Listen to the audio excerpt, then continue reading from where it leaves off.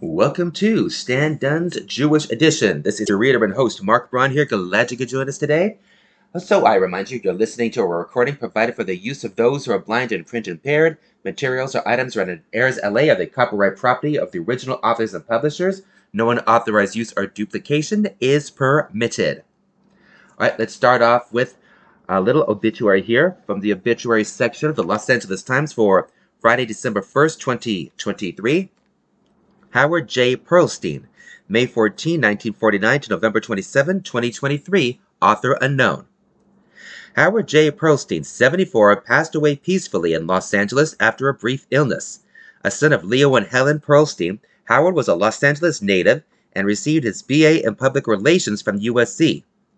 He was fortunate to spend 45 years working with his father Leo and brother Frank in the family business, Lee and Associates Public Relations and Advertising, recognized as one of the leading independent food promotion agencies in the country. Howard's clients included Panda Express, Mrs. Cubison's, PepsiCo, and Frito-Lay. In addition to his passion for and success in the public relations industry, with hundreds of high-profile media placements, Howard loved music, playing trumpet in the family band with his father and brothers and writing songs. An engaging storyteller, he also enjoyed traveling, poker, and photography. Horse racing was a passion. Howard owned several racehorses and was thrilled to watch his horses run and win. Howard is survived by his wife Helene, his father Leo, his brothers David and Frank, and their wives Karen and Kathy, and nieces Jennifer and Jackie. Services will take place on Sunday, December 3rd at 10 a.m. at Hollywood Forever Beth Olam Cemetery in Hollywood. In lieu of flowers, donations can be made to the American Heart Association. That was Howard J. Pearlstein, May 14, 1949 to November 27, 2023, author unknown, from the obituary section of the Los Angeles Times, Friday, December 1st, 2023. All right, and here is one more from the Los Angeles Times, Thursday, November 30th, 2023. Henry A. Kissinger, 1923 to 2023. Towering figure in U.S. foreign policy. Architect of Cold War strategy, was as controversial as influential.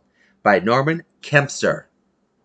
Henry A. Kissinger, the architect of U.S. foreign policy and the apex of the Cold War and a towering intellectual force in world affairs for more than a half a century, has died in his Connecticut home.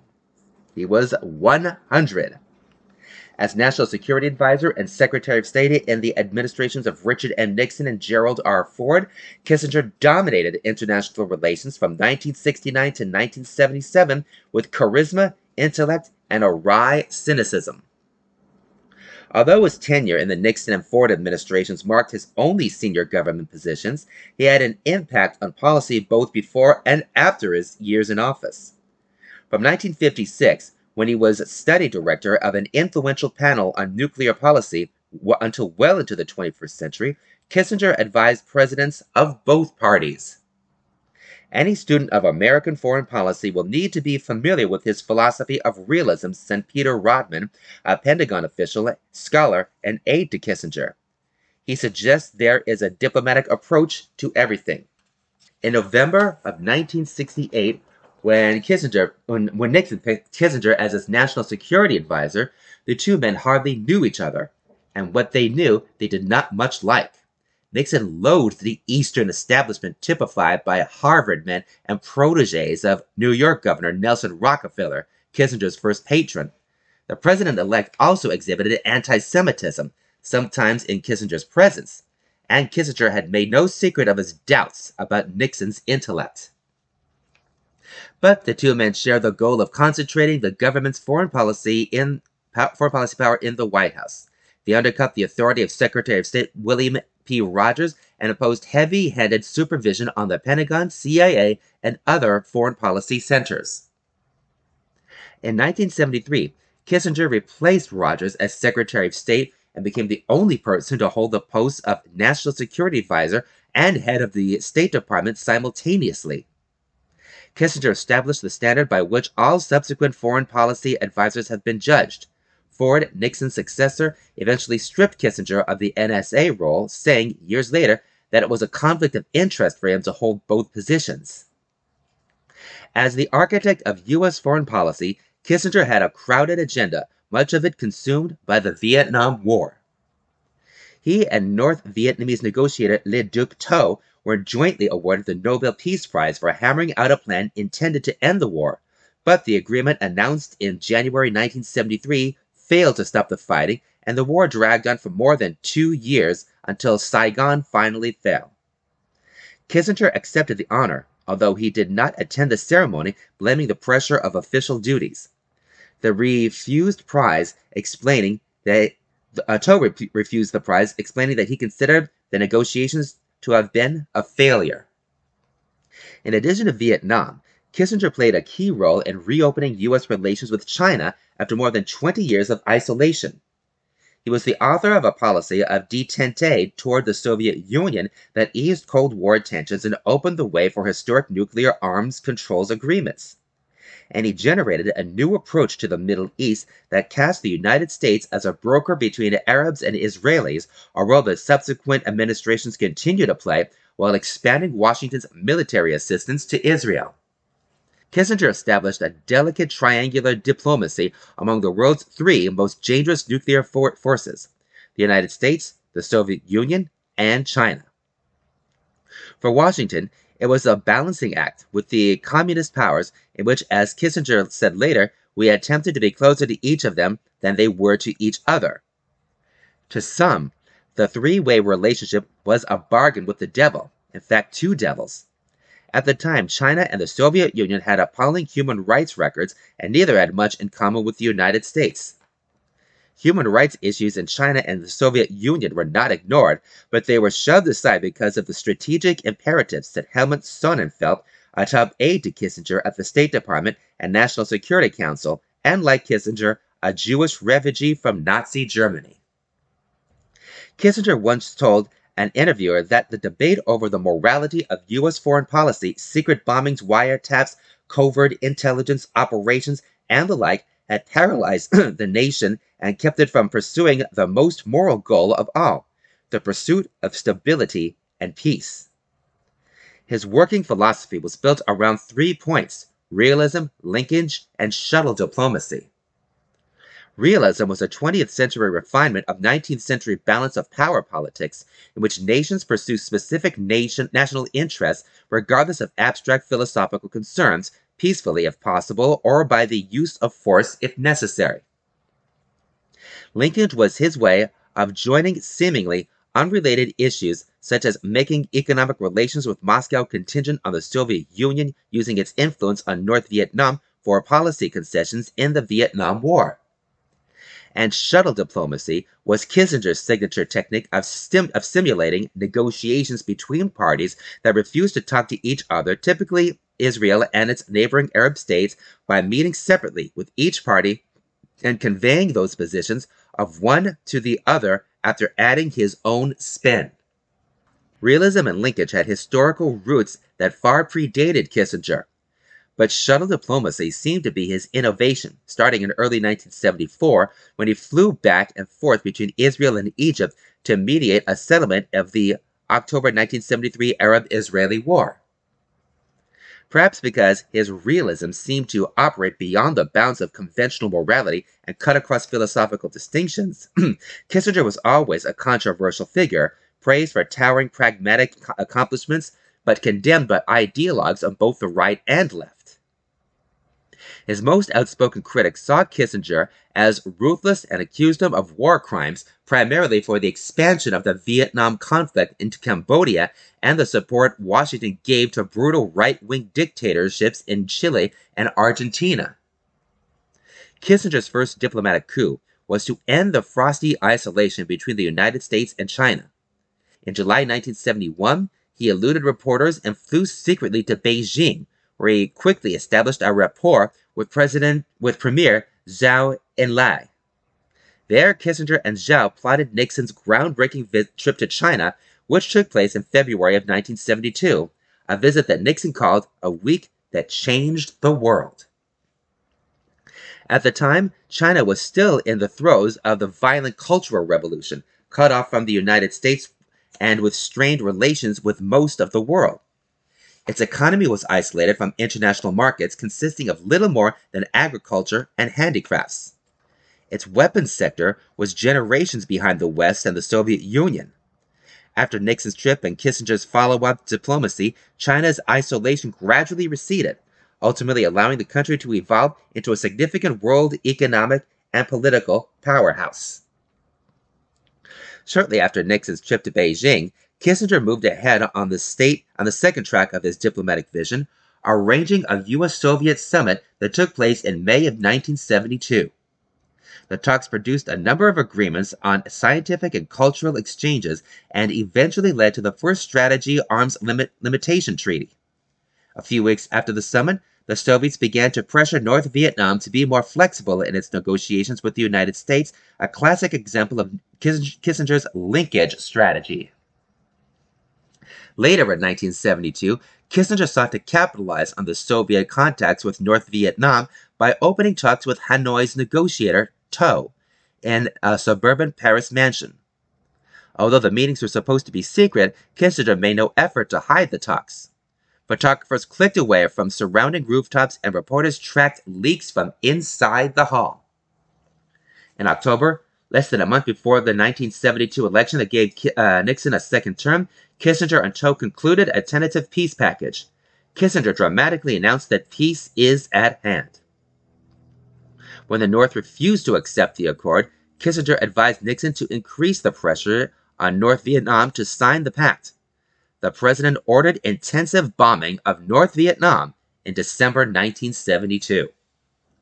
A month later, the ceasefire was signed and Nixon proclaimed that peace with honor had been achieved. In the ensuing weeks, U.S. prisoners of war were released and the last American combat troops were sent home. But Kissinger failed to achieve stability in the region.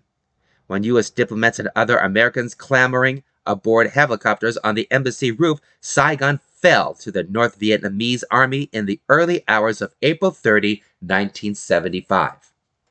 Declassified documents made public by the University of Virginia Miller Center of Public Affairs in 2004 indicated that Nixon and Kissinger had extremely modest goals for Vietnam, hoping only for a decent interval between the withdrawal of U.S. troops and the ultimate victory of North Vietnamese forces. Still, for the rest of his life, Kissinger argued that his diplomatic work was sound, and that a stable peace would have endured if not for the aggressions of the North Vietnamese and a failure of will of the part of the United States. In the early 1970s, Kissinger, at the behest of Shah Mohammad Reza Pahlavi of Iran, secretly encouraged Kurdish separatists in Iraq to rebel against the government of Saddam Hussein, providing the insurgents with $16 million in military aid, according to a congressional investigation. But in 1975, after the Shah and Hussein patched up a border dispute, Kissinger abruptly terminated U.S. support for the Kurds, an action the House Intelligence Committee called a sellout. Justifying his decision, Kissinger told a committee staff member covert action should not be confused with missionary work. The remark was pure Kissinger, witty, brash, egotistical, and cynical, and constituted a 9-word summary of his version of realism. The often controversial nature of Kissinger's approach was also on display in U.S. relations with right-wing dictatorships in Argentina and Chile in the 1970s. In Chile, the United States was clearly implicated in a military coup that deposed Salvador Allende, an avowed Marxist who was elected president of that country in September of 1970. Henry Alfred Kissinger, then known as Heinz, was born May 27, 1923 in Fürth, Germany, the son of a religiously Orthodox middle-class Jewish family. He spent the first 15 years of his life in Fürth, a grimy industrial city in Bavaria, facing the increasing anti-Semitism of the Nazi Party before his family fled to London, then the U.S., in 1938. That was Henry A. Kissinger, 1923 to 2023, Towering Figure in U.S. Foreign Policy, by Norman Kempster, from the Los Angeles Times, Thursday, November 30, 2023. Kempster is a former Times staff writer. All right, let's read an opinion article here with regards to the recently departed Henry Kissinger from the opinion section of the Los Angeles Times, Friday, December 1st, 2023, saying goodbye to Kissinger, the Criminal. The forgotten dead of the nations that realpolitik devastated are still crying out for justice, by Ariel Dorfman. It is oddly appropriate that Henry Kissinger should have died in the year that commemorates the 50th anniversary of the 1973 military coup in Chile, the cataclysmic overthrow of its democratically elected president, Salvador Allende, and the end of a fleeting attempt to create a socialist society without resorting to violence, a first in the history of revolutions. As National Security Advisor to President Nixon, Kissinger ferociously opposed Allende and destabilized the Chilean government by every means possible. He considered that, were Chile's peaceful movement for social and economic justice to succeed, American hegemony would suffer. He feared that the example might spread and affect the world balance of power. As Kissinger not only fostered the ousting of a democratically elected foreign leader, he subsequently supported the murderous regime of General Augusto Pinochet, even as the dictatorship was massively violating the human rights of Chile's citizens, most egregiously in the cruel and terrifying practice of disappearing opponents. It is these desaparecidos whom I think about now, as Kissinger is feted by a shameless bipartisan Washington elite. All these years after the coup in Chile, 1,162 men and women are still unaccounted for. The contrast is telling and significant. Kissinger will have a memorable, almost regal funeral, while the victims of his policies have yet to find a small place on earth where they can be buried. If my first thoughts when I heard the news about Kissinger's death were filled with memories of my missing Chilean compatriots, several of them had been dear friends, soon enough a flood of other casualties came to mind. The countless dead, wounded, and disappeared in Vietnam and Cambodia, in East Timor and Cyprus, Uruguay, and Argentina. The Kurds Kissinger betrayed. The apartheid regime in South Africa he bolstered. The Bangladeshi dead he belittled. I always dreamed that a day would come when Kissinger would stand in a court for law and answer for his crimes. It almost happened. In May 2001, Kissinger was sojourning at the Ritz Hotel in Paris when he was summoned to appear before French judge Roger Leloir as a witness in the case of 5 French nationals who had been disappeared during the Pinochet dictatorship.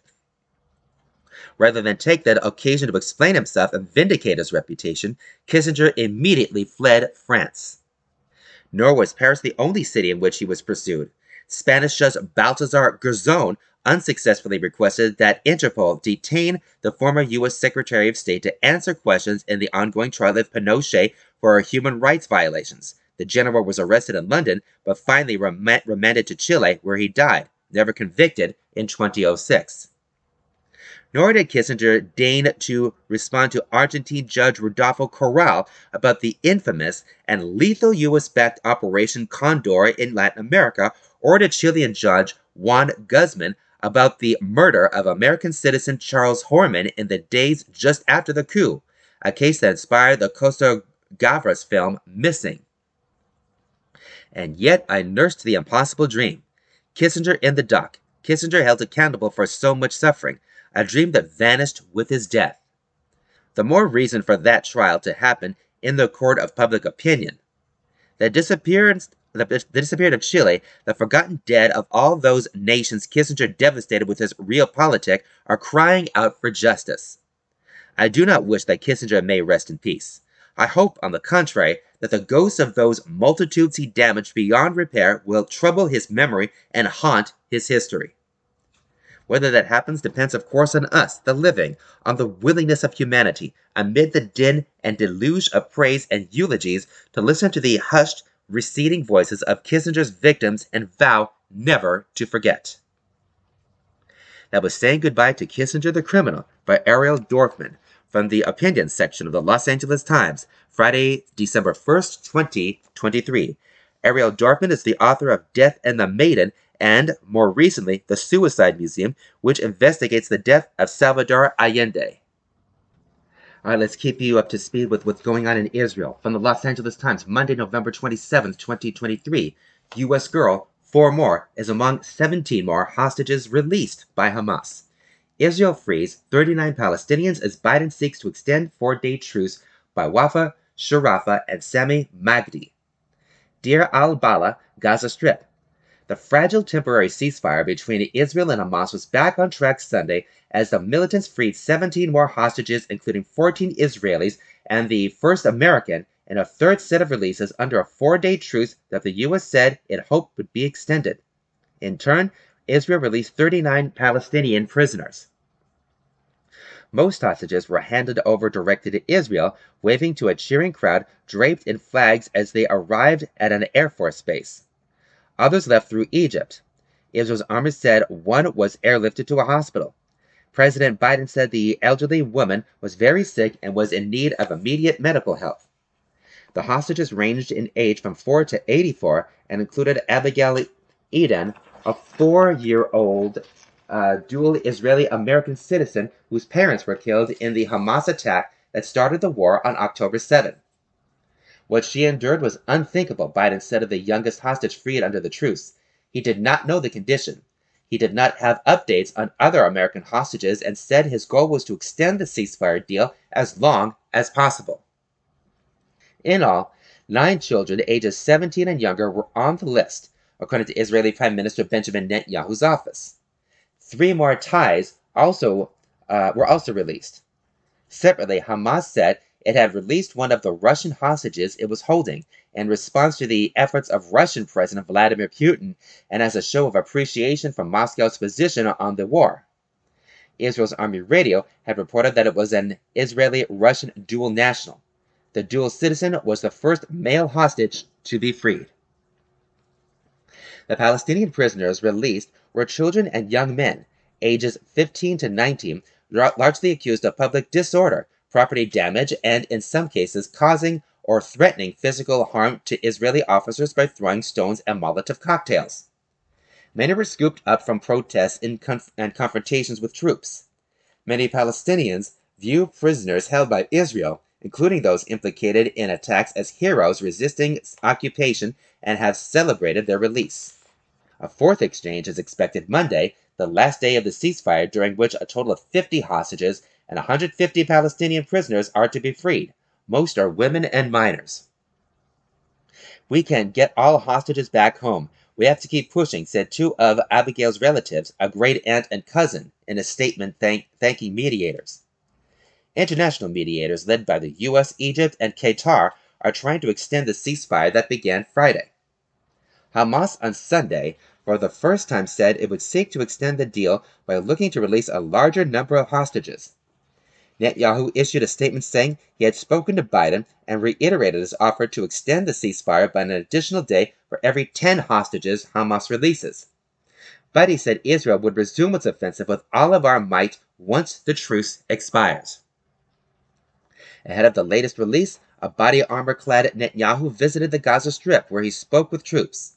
"At the end of the day, we will return every one," he said of the hostages, adding that we are continuing until the end, until victory. Nothing will stop us. It was unclear where he went in Gaza.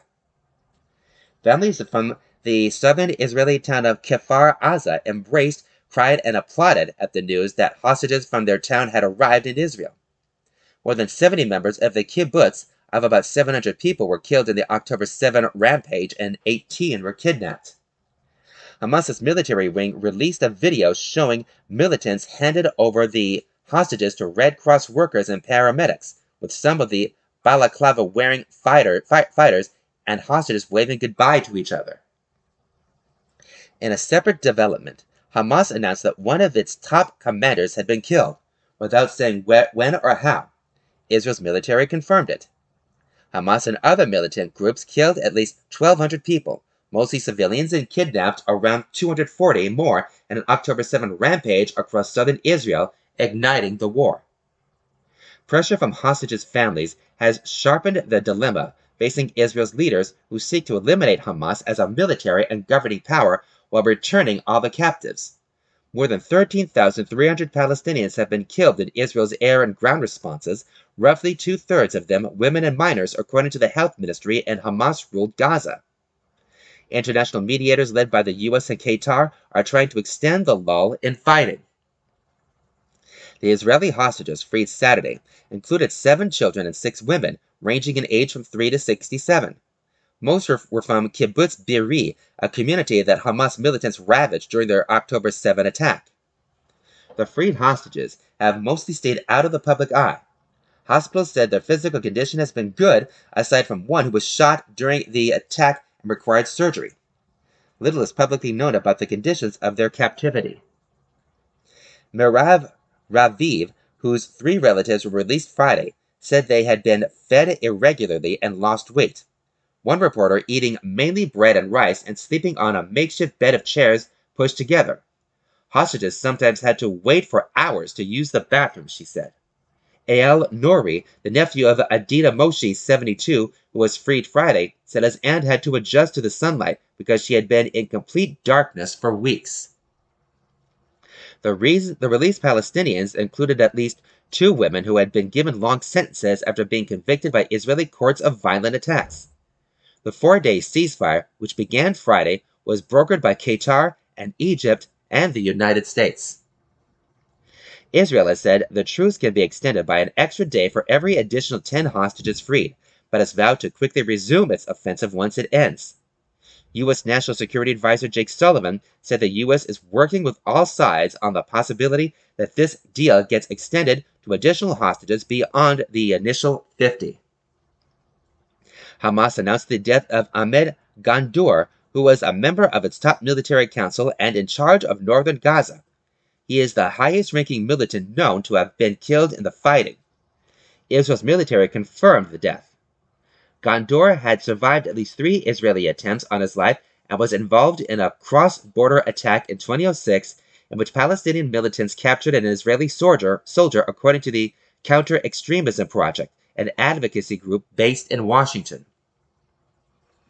Hamas said that he was killed along with 3 other senior militants, including Ayman Siam, who Israel says was in charge of the militant group's rocket-firing unit. The Israeli military mentioned both men in a November 16 statement, saying it had targeted an underground complex where Hamas leaders were hiding. The Israeli military claimed to have killed thousands of militants, including several mid-ranking commanders it has identified by name. The pause in fighting has given some respite to Gaza's 2.3 million people, still reeling from the relentless Israeli bombardment that has driven 3/4 of the population from their homes and leveled residential areas. Rocket fire from Gaza militants into Israel has also gone silent.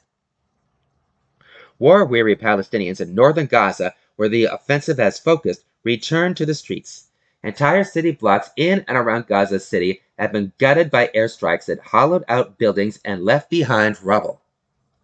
In southern Gaza, where hundreds of thousands of people from the north have sought refuge, residents lined up outside gas stations hoping to stock up on fuel. Palestinians who have tried to return to the north to see if their homes are intact have been turned back by Israeli troops. Many are desperate to return to their homes, but they opened fire on anyone approaching from the south, said Rami Hazarin, who fled Gaza City last month. The Israeli military has ordered Palestinians to not return to the north and to stay about a half-mile away from the border fence.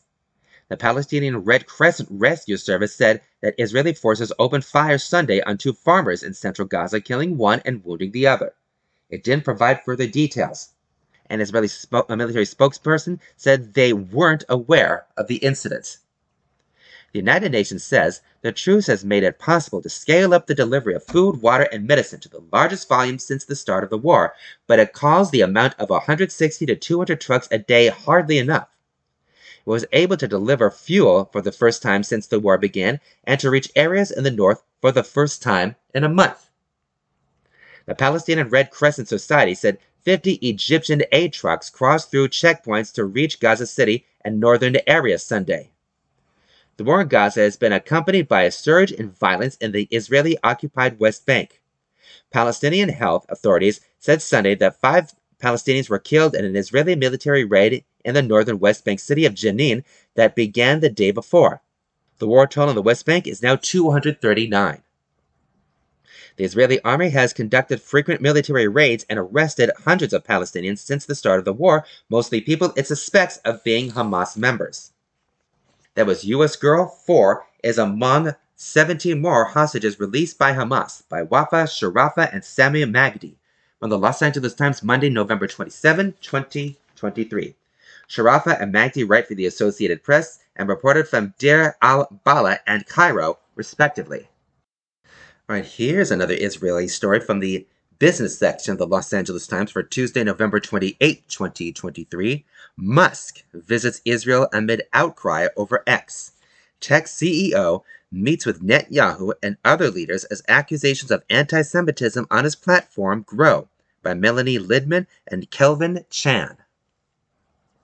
Elon Musk, who's been under fire for endorsing an anti-Semitic conspiracy theory and wider accusations of anti-Semitism flourishing on his social media platform X, formerly Twitter, visited Israel on Monday, touring a kibbutz that was attacked last month by Hamas militants and holding talks with top leaders. The billionaire met with Israeli President Isaac Herzog, who scolded him over content on the platform, and joined Israeli Prime Minister Benjamin Netanyahu for a tour of the Kfar Aza kibbutz, a rural village that Hamas militants stormed October 7 in a deadly assault that launched the war. Musk, wearing a protective vest and escorted by a phalanx of security personnel as rain fell, used his phone to take photos or videos of the devastation, according to video released by Netanyahu's office. Musk's visit came as Israel and Hamas reached a deal to extend a ceasefire for 2 more days. The Tesla chief executive and the prime minister visited the homes of some victims, including the family of Abigail Edan, a 4-year-old girl with dual Israeli-U.S. citizenship who was held hostage by Hamas after her parents were killed. She was released Sunday, and the latest round of exchanges during a ceasefire in Gaza that had been set to expire after Monday. It was jarring to see the scene of the massacre, Musk said later in an X Spaces conversation with Netanyahu. Musk said he was troubled by video and photos that the prime minister showed him of the killings of civilians, including children. In their online conversation, they spoke broadly about the conflict, the protests it had generated, Hamas, the Middle East, and more, but did not touch on anti-Semitism online. Netanyahu, who urged a rollback of such hatred in a September meeting with Musk, said he hoped Musk would be involved in building a better future. Musk replied, "I'd love to help." Herzog did confront Musk, saying that the platform you lead, unfortunately, have a huge reservoir of hatred of Jews, and anti-Semitism. The Israeli president was joined in the meeting by some of the families of hostages held by Hamas in Gaza, according to a statement from Herzog's office. Hatred of the Jews affects the behavior of people in many places around the world, and you have a huge role to play in this, Herzog told Musk. The ex-owner responded that it had been a difficult day emotionally after the tour and that we have to do whatever is necessary to stop the hate, according to Herzog's office. Referring to Hamas militants, Musk said, "It's amazing what humans can do if they're fed lies since they were children. They will think that murdering innocents is a good thing, which shows how much propaganda can affect people's minds." Musk has faced accusations from the Anti-Defamation League, a prominent Jewish civil rights organization, and others of tolerating anti-Semitic messages on the platform since purchasing it last year, and the content on X has gained increased scrutiny since the war between Israel and Hamas began. A slew of big brands, including Disney and IBM, decided to stop advertising on the platform after a report by the liberal advocacy group Media Matters said ads were appearing alongside pro-Nazi content and white nationalist posts. In the same week, Musk responded on X to a user who accused Jews of hating white people and professing indifference to anti-Semitism by posting, "You have said the actual truth." He has faced outcry, including from the White House. The billionaire, who has described himself as a free speech absolutist, tweeted during his Israel visit that actions speak louder than words. X has since sued Media Matters, saying the nonprofit manufactured the report to drive advertisers from the platform and destroy X-Corp. An Israeli government spokesperson, Eylon Levy, declined to say whether Musk was invited or came on his own. X did not respond to a request for comment. Israel also settled a spat with Musk over a Starlink satellite internet company, with Starlink agreeing to operate in Gaza only with government approval. As a result of this significant agreement, Starlink satellite units can only be operated in Israel with the approval of the Israeli Ministry of Communications, including the Gaza Strip, Communications Minister Shlomo Karhi tweeted. The two had tangled online previously, after Musk promised that Starlink would support connectivity to internationally recognized aid groups in Gaza, drawing a rebuke from Karhi, who said Israel would fight it because Hamas would use the service for militant activities. That was Musk visits Israel amid outcry over X by Melanie Lidman and Kelvin Chan. From the business section of the Los Angeles Times, Tuesday, November 28, 2023. Lidman and Chan write for the Associated Press. All right, one more Israel story here from the World section of the Los Angeles Times, Friday, December 1st, 2023. 8 more Israeli hostages released under truce. A busload of 30 released Palestinian prisoners is welcomed home in West Bank by Wafa Sharafa, Jack Jeffrey, and Melanie Lidman. Deir al-Balah, Gaza Strip. Hamas freed 8 Israeli hostages Thursday in exchange for the release of more Palestinian prisoners under a last-minute deal to extend their ceasefire in Gaza by another day.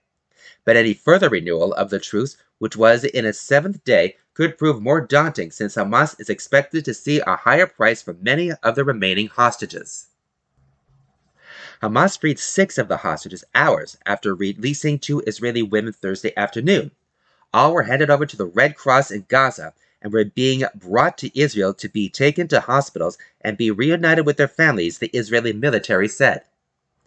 At least 10 Israelis a day, along with other nationals, have been released during the truce in return for Israel's release of at least 30 Palestinian prisoners.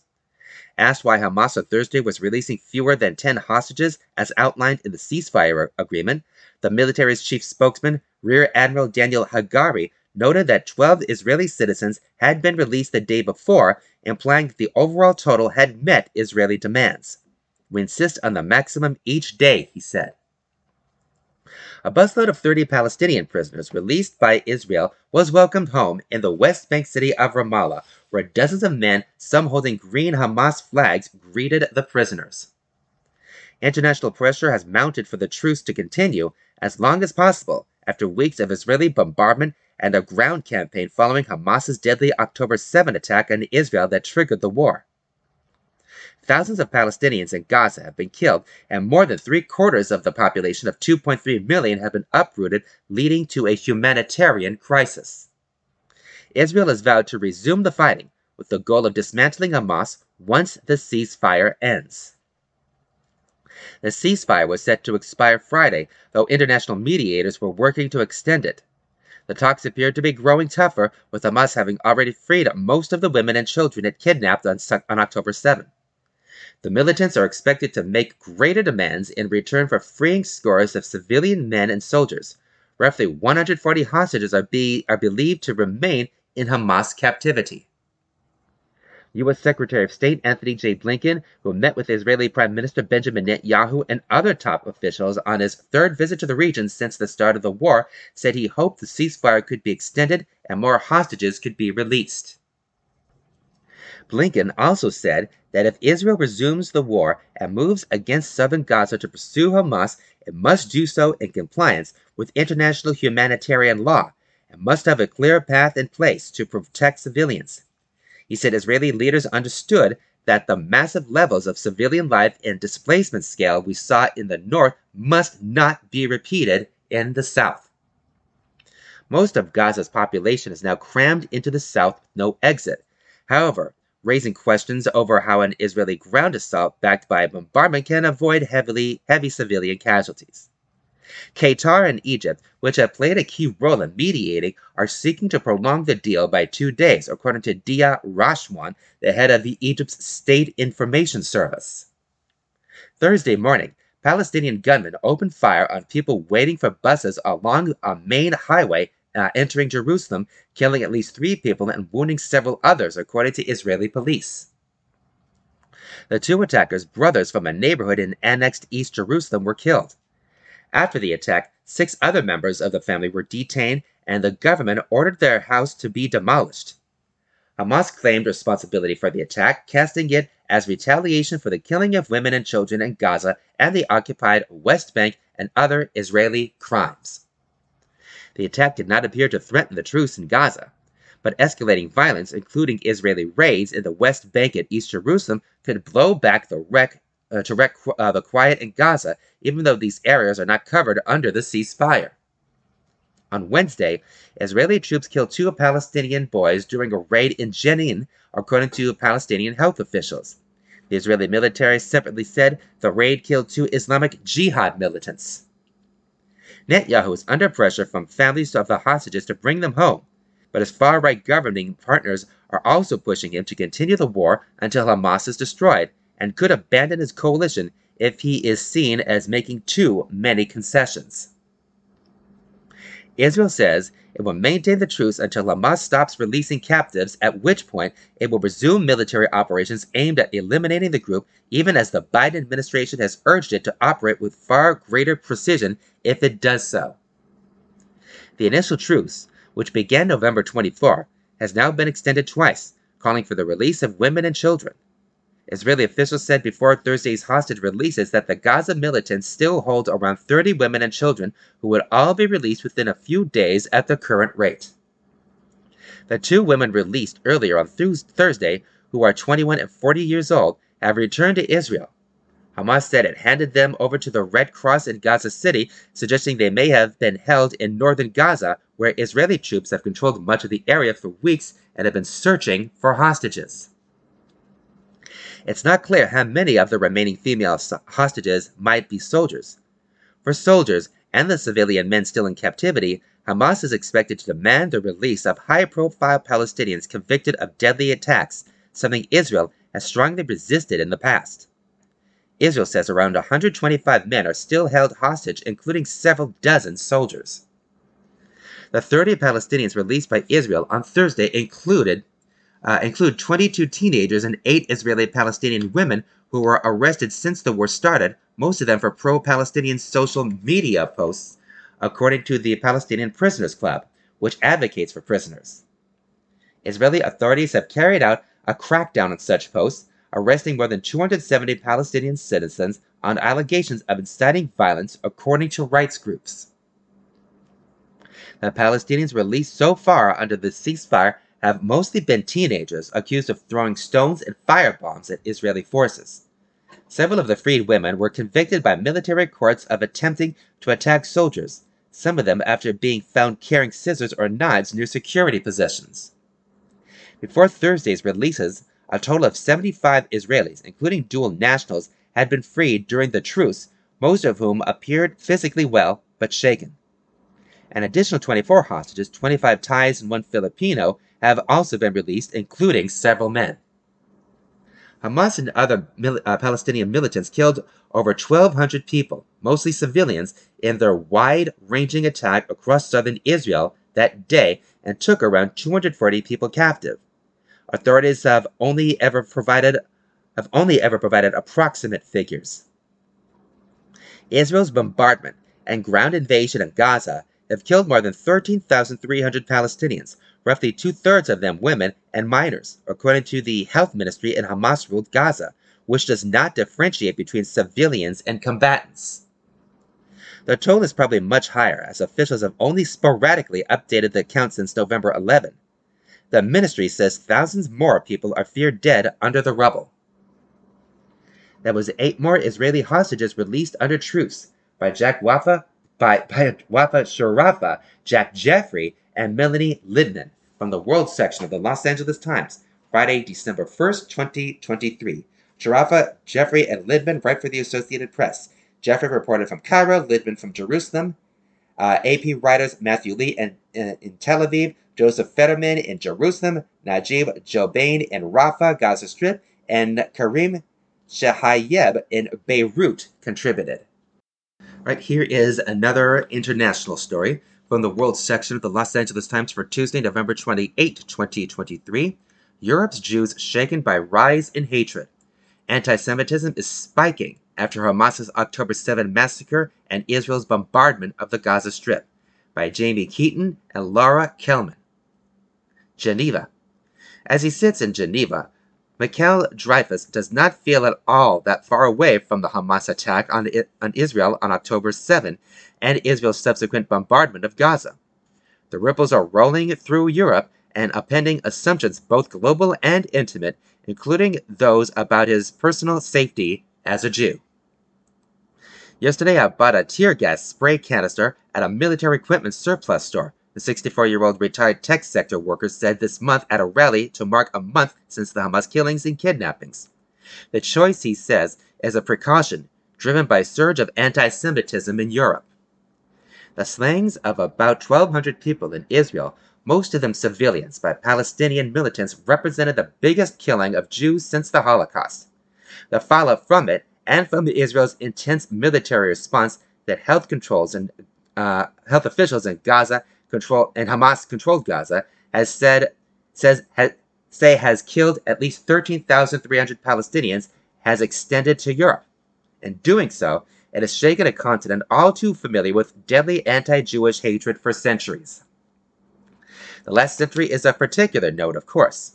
Concern about rising anti-Semitism in Europe is fueled in part by what happened to Jews before and during World War II, and that makes it particularly fearsome for those who may be only 1 or 2 generations removed from people who were the victims of Nazi brutality. Many Jews interviewed said they are most chilled by what they see as the lack of empathy for the Israelis killed during the early morning massacre and for the relatives of the hostages who have been suspended in an agonizing limbo. What really upsets me, Holocaust survivor Herbert Traub said at a Paris event commemorating the 85th anniversary of Kristallnacht, the 1938 government-backed pogroms against Jews in Germany and Austria, is to say that there isn't a massive popular reaction against this. Anti-Semitism is broadly defined as hatred of Jews, but a debate has been raging for years over what actions and words should be labeled anti-Semitic. Criticism of Israel's policies and anti-Semitism have long been conflated by Israeli leaders such as Prime Minister Benjamin Netanyahu and some watchdog groups. Critics say that blurring helps undermine opposition to the country's policies and amps up perceptions that any utterance or incident against Israeli policy is anti-Semitic. Some language, whether for or against Israel or for the Palestinians, makes it sound like a football match, said Susan Neiman of the Einstein Forum in Potsdam, Germany.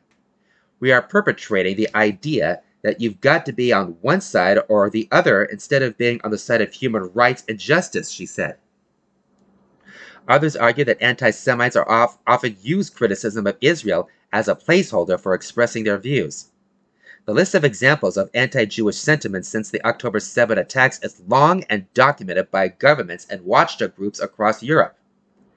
Little more than a month after the attack in Israel, the French Interior Ministry said 1,247 anti-Semitic incidents have been reported since October 7, nearly 3 times the total for all of 2022.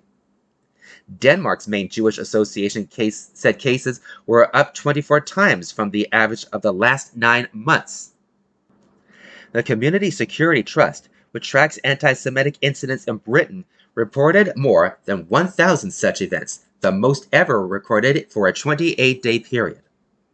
That all comes despite widespread denunciations of anti-Jewish hatred and support for Israel from leaders in Europe since the attack.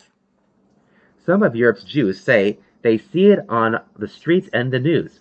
Jewish schoolchildren face bullying or, in one instance, have been asked to explain Israel's actions, according to Britain's Community Security Trust. There's been talk of blending in, covering skullcaps, and perhaps hiding mezuzahs, the traditional symbol on doorposts of Jewish homes. In Russia, a riot broke out at an airport in which there were some anti-Semitic chants and posters from a crowd of men looking for passengers who had arrived from Israel. An assailant stabbed a Jewish woman twice in the stomach at her home in Lyon, France, according to her lawyer. In Prague's Little Quarter last month, staffers at the well-known Hippopotamus bar refused to serve beer to several tourists from Israel and their Czech guides, and some patrons delivered insults. Police had to step in. In Berlin, Jews are still reeling from an attempted firebombing of a synagogue last month. Some of us are in a state of panic, said Anna Siegel, 37, the manager of Kahal Adas Jisrael in Berlin, a community of 450 members. Some community members are changing how they live, Siegel said.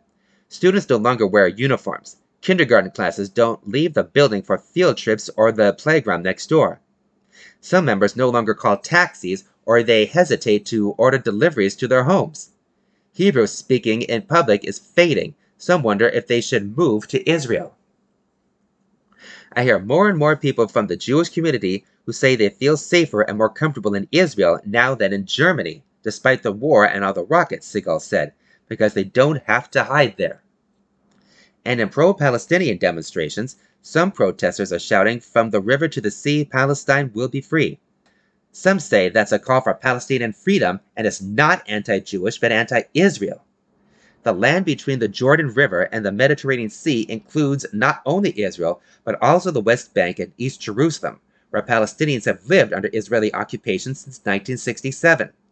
Many Jews, though, say the chant is inherently anti-Jewish and calls for the destruction of Israel. Faced with fears that anti-Semitism will spread, communities are taking action. A hotline has been set up in France to help provide support for Jews. The Community Security Trust and British government distribute primers on how to address anti-Semitism in schools. Peggy Hicks, a director at the UN Human Rights Office, says the actions of governments and political movements are fair game for criticism, but warned against discrimination, which the Geneva-based office has long battled. In the chaos of the last weeks, she sees reason to hope. I've been amazed in the course of my working in human rights about the amount of compassion and the resilience of human beings, Hicks said. People who have lost children and come together on both sides of a conflict, who have shared a loss but from opposing sides, and who have found a way to get past the fact that they should actually be enemies. She added, I don't think everybody has the ability to show that kind of courage, but the fact that it exists, I think, gives us all something to aspire to. That was Europe's Jews Shaken by Rise and Hatred by Jamie Keaton and Laurie Kelman from the World section of the Los Angeles Times, Tuesday, November 28, 2023. Associated Press writers Keaton and Kelman reported from Geneva and London, respectively. AP writers Kirsten Grishaber in Berlin, Sylvia Stellacci in Rome, Karola Janicek in Prague, Lauren Cook in Brussels, Jari Tanner in Helsinki, Vanessa Gira in Warsaw, and John Leicester and Sylvie Corbet in Paris contributed to this report. And now for something a little more back home from the California section of the Los Angeles Times, also Tuesday, November 28, 2023. Ex-porn star's accusers feeling betrayed. A judge decides to release Ron Jeremy to a private residence due to poor health, by James Quealy. When Ilana Evans found out Ron Jeremy's rape case would end with him being released to a private residence, she said it left her emotionally drained and completely derailed. A longtime adult film entertainer and president of the Adult Performance Artists Guild, Evans testified before the Los Angeles County Grand Jury that indicted Jeremy on more than 30 counts of sexual assault in 2021 and spent years working with women in the porn industry who decided to speak out against one of its most legendary figures.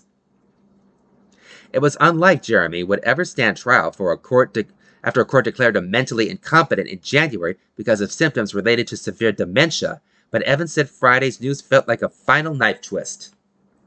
I feel betrayed because at no point along the way during this path of Ron is suffering from dementia and the incompetence issue coming up, never did they say who could be sent home. It was always he'll go to a facility, Evans said. We all came forward, we all told our stories, we all put this effort into their case, and I feel 100% let down by the system. A judge's decision to order Jeremy released into private care last week seemingly ended the 4-year legal saga that saw dozens of women accuse America's most famous porn star of rape after he was arrested of sexual assault charges in 2020. Accusations came from sex workers who knew Jeremy for decades and patrons of Sunset Strip bars whom Jeremy allegedly attacked at random. In one incident, prosecutors said Jeremy allegedly assaulted a 15-year-old girl at a Santa Barbara house party. Jeremy has denied all wrongdoing. The 70-year-old fitness to stand trial has been in question since last March, when Jeremy's criminal defense attorney walked into a downtown LA courtroom and insisted his client did not recognize him. News that Jeremy will now be released to a facility that may not even have security has roiled many of the women who made the decision to speak out about his alleged abuse on porn sets and at industry parties dating back nearly 30 years. After the public discord, prosecutors filed a motion asking a judge to reconsider Jeremy's placement, according to Tiffany Blacknell, Director of Communications for the Los Angeles County District Attorney's Office. That hearing will take place Thursday. I am profoundly disturbed by the release of Ron Jeremy, who is accountable for serial rapes based on the grounds of deteriorating dementia.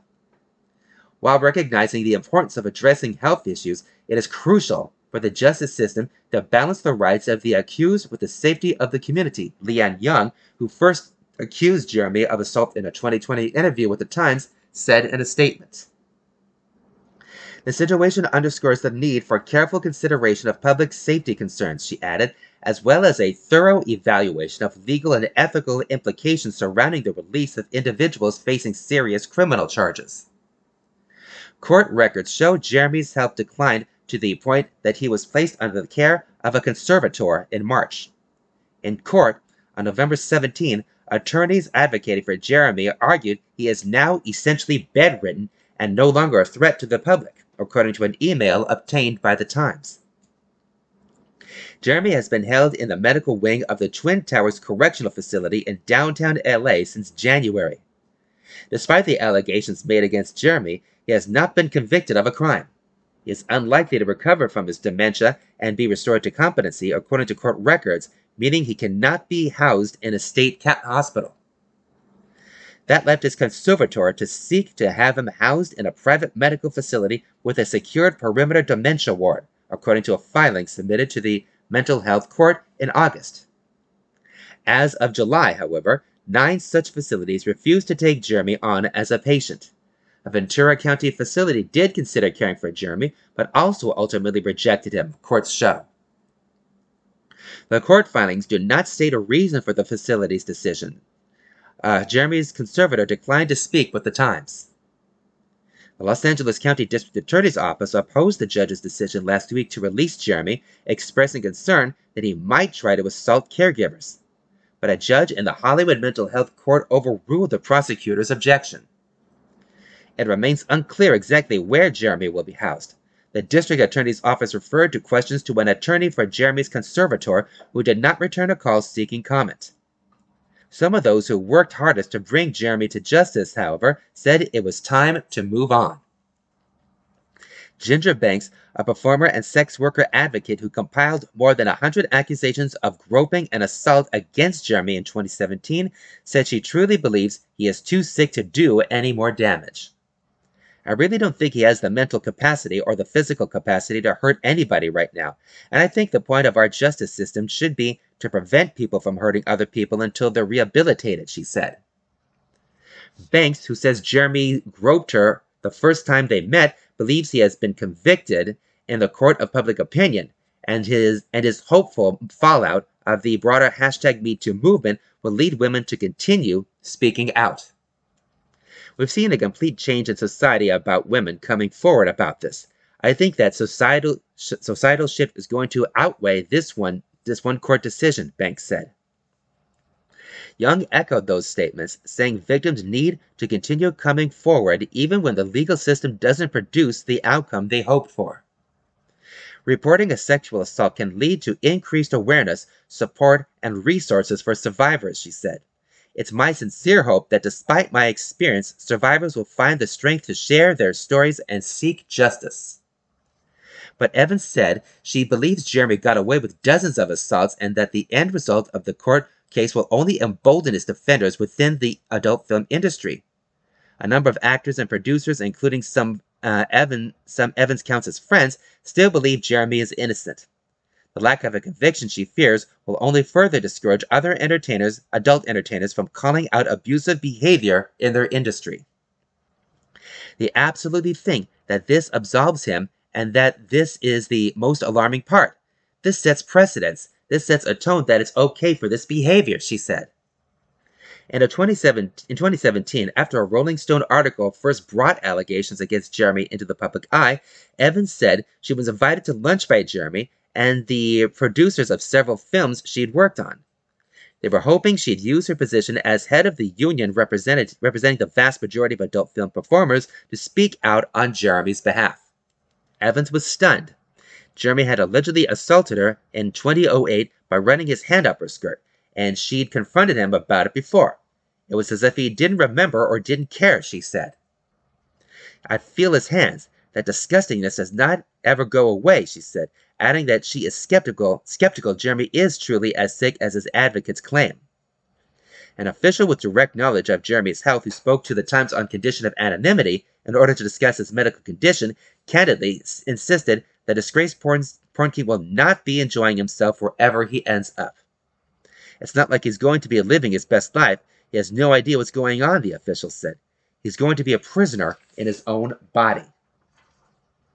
That was ex-porn star's accusers feel betrayed by James Quealy from the California section of the Los Angeles Times, Tuesday, November 28, 2023. All right, let's move on to some other news, and we go to this one. Actually, this is from the calendar section of the Los Angeles Times for Sunday, November 26, 2023. For Hanukkah, fry like the Romans do. The city's Jewish cuisine demonstrates a fritter frenzy by Leah Koenig. From crisp and velvety fried artichokes to honey-soaked matzah fritters studded with pine nuts and raisins, the Jews of Rome have a centuries-long passion for frying food. This obsession is evident year-round at the many restaurants lining the main street of Rome's historic Jewish neighborhood. There, menus invariably feature fried artichokes along with fried fresh anchovies, battered bacala, salt cod, and stuffed risotto croquettes. But Roman Jews' fritter frenzy peaks on a Hanukkah when eating fried food is paramount. Hanukkah, which is December 7th to the 15th this year, commemorates the victory of a small Judean army called Maccabees over the ancient Greeks and the rededication of the Holy Temple in Jerusalem. As the story goes, the Maccabees found only enough olive oil among the ruins of the temple to light its menorah for one night, but the oil miraculously burned for 8 nights, so frying in oil is an essential part of the holiday. It is a source of joy and comfort every year on Hanukkah, and particularly so this year as the world grapples with war and sorrow in the Middle East. To celebrate Hanukkah, Ashkenazi Jews traditionally indulge in fried potato latkes, and Sephardi Jews eat a variety of donuts and other goodies. But in Rome, the deep-fried potential is endless. The Jewish community of Rome dates back more than 2,000 years and has existed there continuously ever since. Throughout the millennia, Jews were regarded with varying degrees of tolerance and disdain by the wider community, and at times were subjected to intense persecution. Most impactfully, between 1555 and 1871, Rome's Jews were compelled by papal decree to live in the Roman ghetto, a 4-block-wide gated slum along the Tiber River that was cramped and flood-prone. Their personal and spiritual lives were restricted in myriad ways, from not being allowed to engage in most professions to being forced to attend Sunday Mass at one of the churches just beyond the gates of the ghetto. Ironically, these centuries of strife helped shape a tightly knit community with a proud and distinct culture. And its cuisine, which is defined by its simple but full-flavored approach to cooking vegetables, hearty stews, and braises, and delicate desserts made with almond flour, ricotta, and sour cherries, is unlike any other in the world. One of the professions allowed to Jews during the ghetto period was being frigatori, literally friars. In other words, street vendors selling fried vegetables and fish to passers-by. Along with the abundance of inexpensive locally produced olive oil, this restriction helped to solidify the centrality of fried food in Roman Jewish cuisine. The fact that fried foods are undeniably delicious didn't hurt either. Today, Rome's 17,000 Jews live scattered throughout the city, but the historic ghetto neighborhood remains a center for the community. And on Hanukkah, just like the rest of the year, Roman Jews fry. Some fritters, like fried zucchini blossoms stuffed with melted mozzarella and anchovies, are beloved in all Roman kitchens. Others, like torzelli, a sultry tangle of deep-fried curly endive, are specific to the Jewish community. And still others, like the battered and fried vegetable melange widely called fritto misto, but called pezziti fritti or fried pieces by Rome's Jews, are enjoyed widely but have their roots in the Roman Jewish kitchen. Fried mixed vegetables, which I invariably order whenever I dine in Rome and also love to make at home, transform whatever bits and bobs you have in your vegetable crisper into edible magic. The pezziti fritti recipe in my cookbook, Portico, Cooking and Feasting in Rome's Jewish Kitchen, calls for green beans, mushrooms, fennel, and zucchini, but you can absolutely improvise. Onion, potato, parsnips, and even mozzarella, whatever you have is good, said Giovanni Terracina, the co-founder of Roman kosher catering company Le Bon Ton. In Rome, I learned from Terracini, batters are traditionally quite thick, fully encasing whatever is inside. My personal take on the batter is a bit lighter, allowing the mix of vegetables to shine. Served with a generous squeeze of lemon juice, they are magnificent. The apple fritters a mele fritte in Portico is another favorite dish. My recipe is inspired by one I found in Dal 1880 ad Oggi, Oggi, La Cucina Eborica della mia famiglia. From 1880 to today, my family's Jewish cuisine, a handwritten cookbook published in 1982 by Donatella Lementani Pavoncello. Pavoncello includes mele fritti, apple rings coated in batter and fried until they are ethereally crisp and light outside and custardly sweet within in her Hanukkah menu. And now I do too, because I am never giving up my potato latkes, but when it comes to Hanukkah, why not also fry like the Romans do? That was for Hanukkah, Fried Like the Romans Do by Leah Koenig, from the calendar section of the Los Angeles Times, Sunday, November 26, 2023. Leah Koenig is the author of 7 cookbooks, most recently Portico, Cooking and Feasting in Rome's Jewish Kitchen, W.W. Norton Publishing. She also writes a weekly Substack newsletter called The Jewish Table. All right, let's go to a couple of book reviews here. This first one is from the calendar section of the Los Angeles Times, Sunday, November 12, 2023. A Very Clever, Pretty Dark Future by Ilana Masad. It's well known by now that the super wealthy are planning for the apocalypse. Whether they're buying luxury bunkers or island nations, it's clear that billionaires are preparing for the end of days with lavish and secure spaces where they hope to ride out whatever catastrophe might strike humanity next.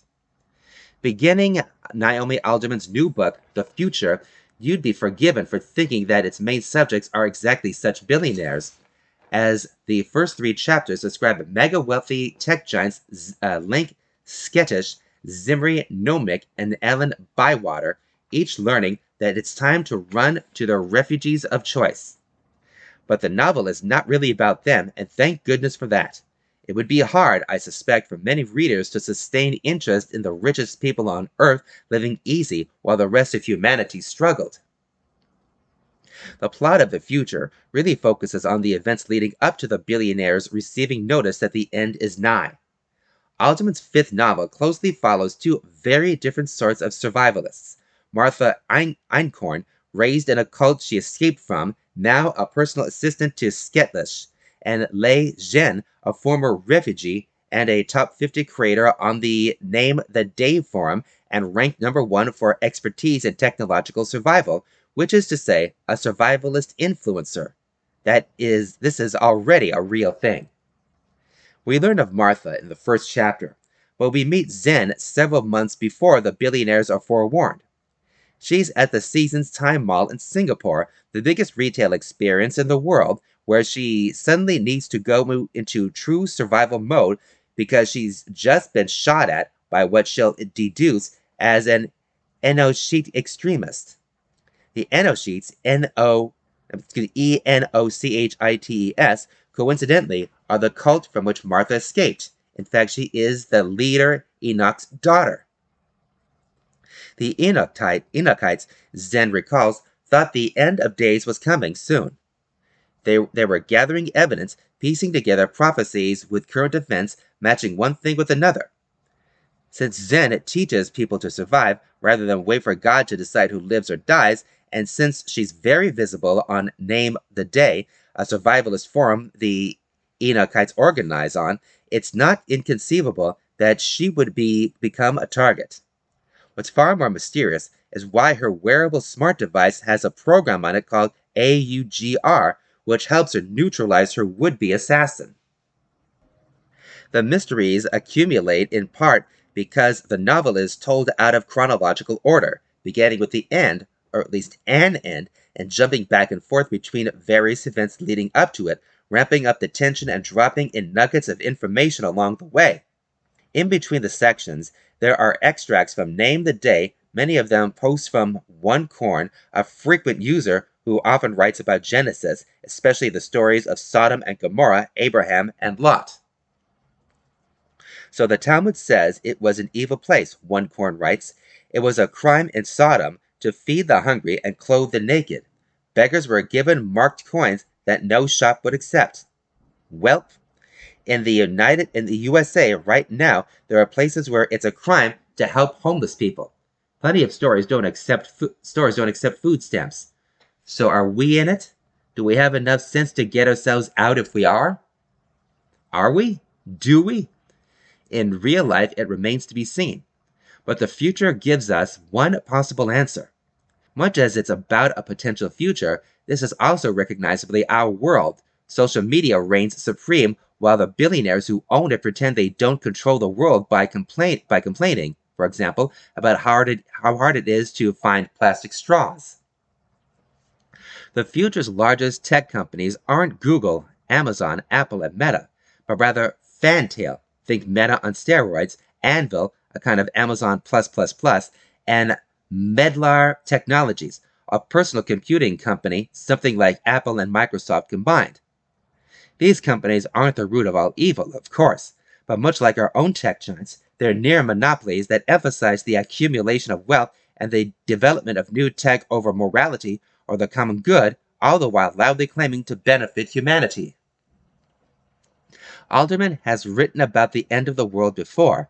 In her best-selling novel The Power, which Amazon has adapted into a TV show, a cataclysmic set of events sends humanity back to the Stone Age and a different sort of society emerges from the ashes. But the future is less grim. Instead, it harbors a stubborn sense of optimism, theorizing that if helmed the richest and most powerful companies, they might be able to steer the ship of humanity to safety. I could nitpick the details in Alderman's approach. A glaring hole in her tech optimism, for instance, is a disregard for the influence wielded by the oil industry and its shareholders, but I'd rather not.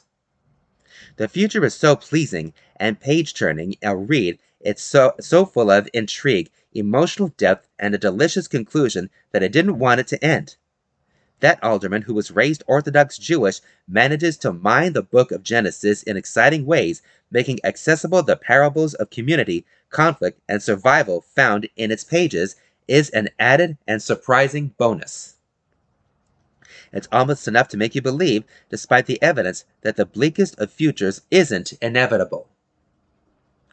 That was A Very Clever, Pretty Dark Future by Ilana Massad from the calendar section of the Los Angeles Times, Sunday, November 12, 2023. Massad is a books and culture critic and author of All My Mother's Lovers. Right, here's another one from the calendar section of the Los Angeles Times, Thursday, November 23rd, 2023. Writer brings the art monsters together. Elkin explains the inspirations and surprising opinions behind her new book by Jessica Ferry. There came a point when, Lauren Elkin realized her book in progress was becoming a blob. As the writer Chris Kraus defines it, the book as blob, swallowing and engorging, unwise and unstoppable. Elkin introduces Art Monsters, a book about unruly bodies and feminist art with an epigraph from Virginia Woolf reflecting that the adventure of telling the truth about my own experiences as a body is for her still unrealized. That is the driving force of this book, what unites all monsters within it. Approaching my conversation with Elkin, which was held over video chat from her home in London, I wondered what to ask her about. Carol Walker's Sugar Sphinx, the controversy surrounding Dana Schulz's painting of Emmett Till, Open Casket, what Carolee Schneemann pulling a scroll out of her vagina had to do with 3 guineas, Woolf's 1938 indictment of the connection between patriarchy and fascism. Elkin's own experience as a body is also in play. I'm sure if this book had been written before the pandemic, pre-motherhood, it would be a completely different book, Elkin said. But then I thought, why am I trying to make a book about monstrous art into some obedient traditional little book? Elkin spoke to the Times in a conversation edited for length and clarity. Question. Can you say a bit about how you came to write this book? Answer. I started writing it for real in 2017. My PhD advisor Jane Marcus died. She's responsible for changing the way we read Woolf, in the States at least, from this snobby upper-crust crazy lady to this radical pacifist and socialist. I wanted my next book to play into this legacy. I'm not a joiner. I see my writing and my teaching as my activism. The whole book was going to be about Woolf's 3 guineas. I had in mind that I wanted to write a war book about Woolf, but I felt like I wasn't done writing about women in public space. I was writing toward that. Question. I was shocked to learn that Woolf's close friends and family didn't like 3 guineas. They didn't think she should be writing such an angry book about war. Answer. Yes. E.M. Forster infamously said, after Woolf died, that feminism was a blight on her book. That her writing was so beautiful, her prose was such an achievement, and that her writing about feminism and pacifism and politics in general were spots on her greater contribution to literature. Question. Many of the artists you cover are grappling with war. From Woolf to Schneemann, who created work about Vietnam, and Martha Rosler, who collaged magazine spreads together with war photos. It made me think of Sylvia Plath, who was accused of anti-Semitism for appropriating Jewish identity and the Holocaust in her poem Daddy. Answer. As a Jewish woman, I have never read that poem as anti-Semitic. If anything, I'm grateful to Plath for drawing attention to the horrors of the Holocaust. It is an appropriation, but she's using it as a metaphor. It is cringy for sure to see her compare herself to a Jew, but that was some of what I was trying to do with this book. It's called Art Monsters, by the way, not rah-rah amazing art heroines. Some of these artists are monstrous. Certainly the art is monstrous because it forces us to go places that are out of our comfort zone. Question. In your discussion of a recent controversy in the art world, Dana Schulz's painting of Emmett Till, Open Casket, you say you agree it should have been destroyed. This surprised me. Why do you think so? Answer. It isn't as if Dana Schulz is painting herself as Till, but she is making a portrait of him in his casket with no awareness of her whiteness or of the gaze. I think it is problematic for an artist to be lazy about looking. Till's casket had a sheet of glass laid over it, so in all of the photographs taken, you can see the reflection of the people looking down at his body. Without that glaze or interest in looking, that's a problem. As a white woman, perhaps, her place is to be thinking about whiteness. When we have people saying this artwork traumatized me, it hurts me, and it's not generating a conversation, then you have to wonder, what is the purpose? Question. You write jubilantly about the artists you love, but so many of those in your book die horrific tragic deaths. Eva Hess of a brain tumor at age 34, Anna Wilke of lymphoma at 52, Helen Chadwick of a heart attack at 42, Anna Mendieta was murdered when she was 36. Teresa Hack Kyung CH was raped and murdered at 31. How is this possible? Answer. I asked myself this question so many times when I was writing this book.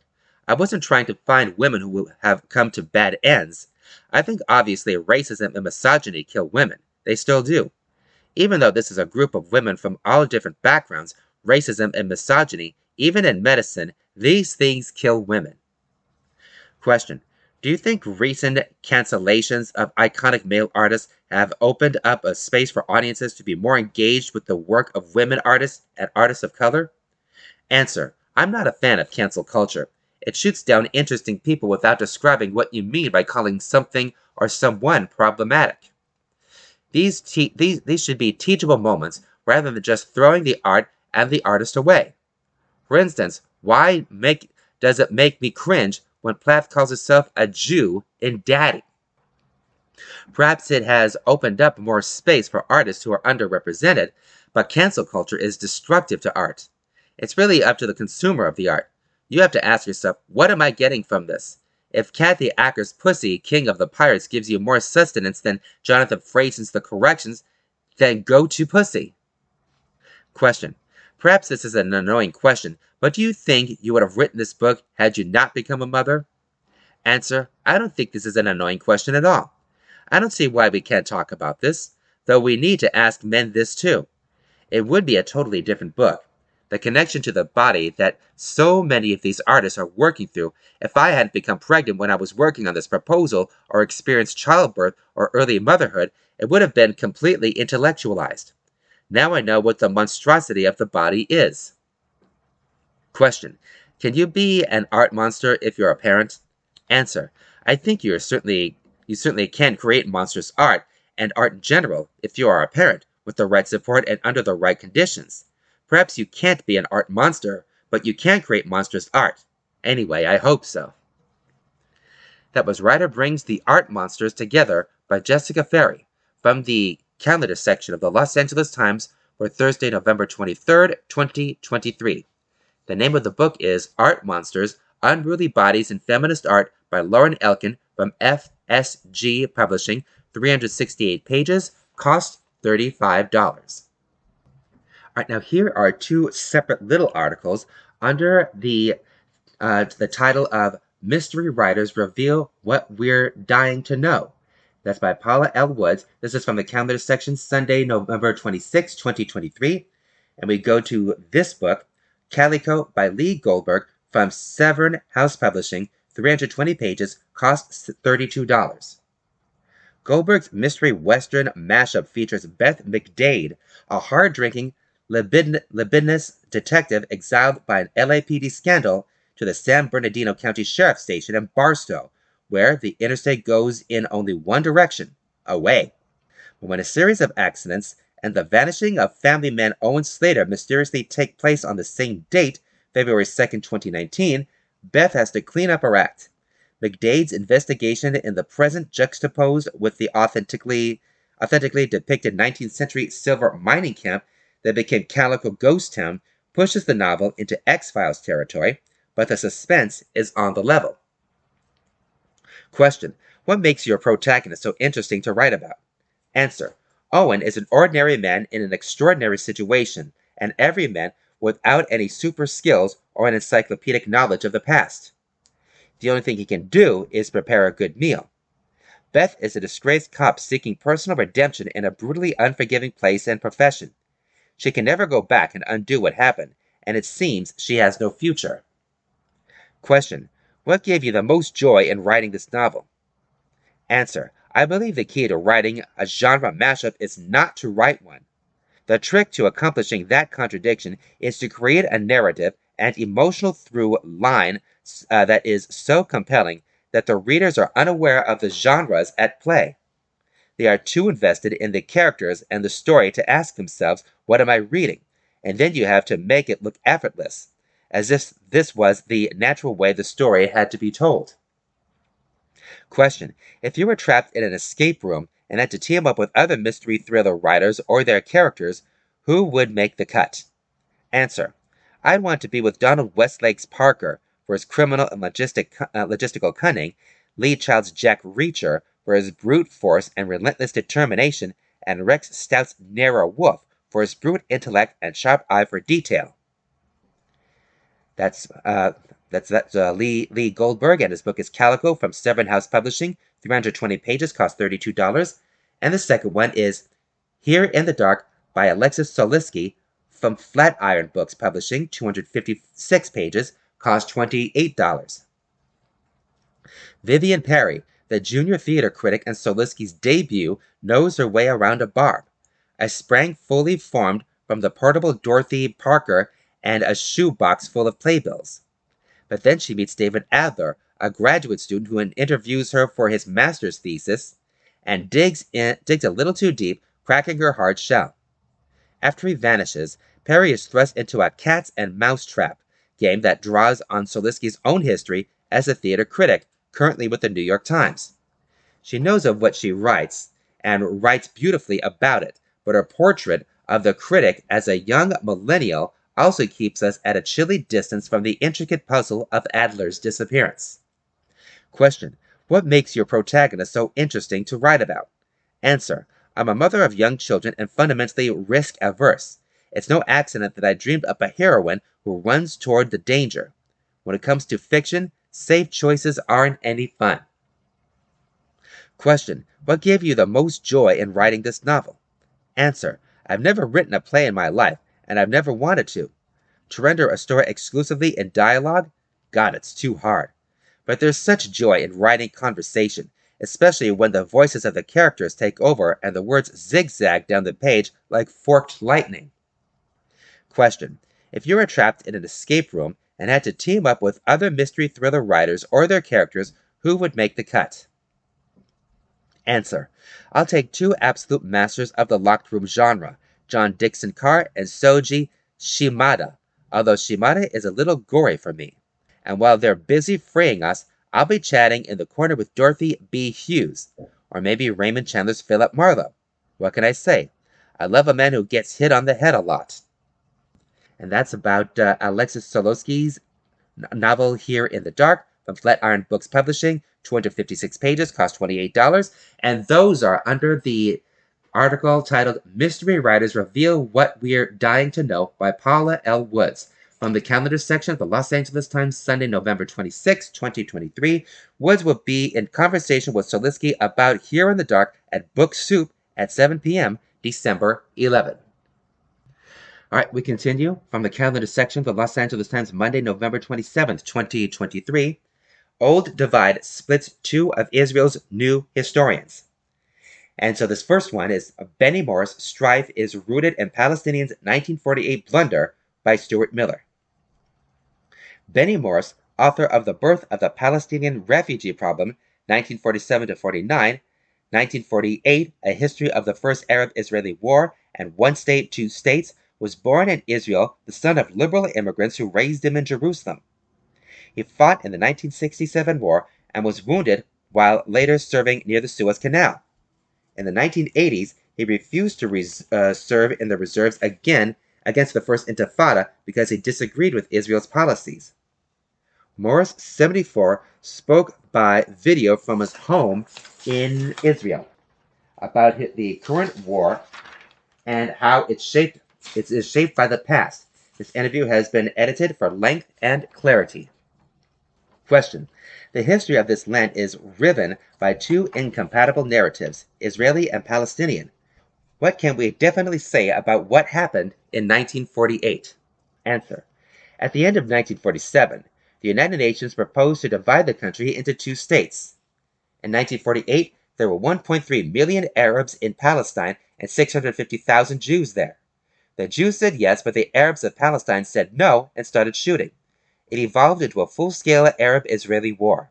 Israel eventually won, and 700,000 Arabs were uprooted from their homes, most ending up as refugees in the West Bank and in Gaza. Some accounts put the number at 750,000. Both sides did awful things, which is what happens in war.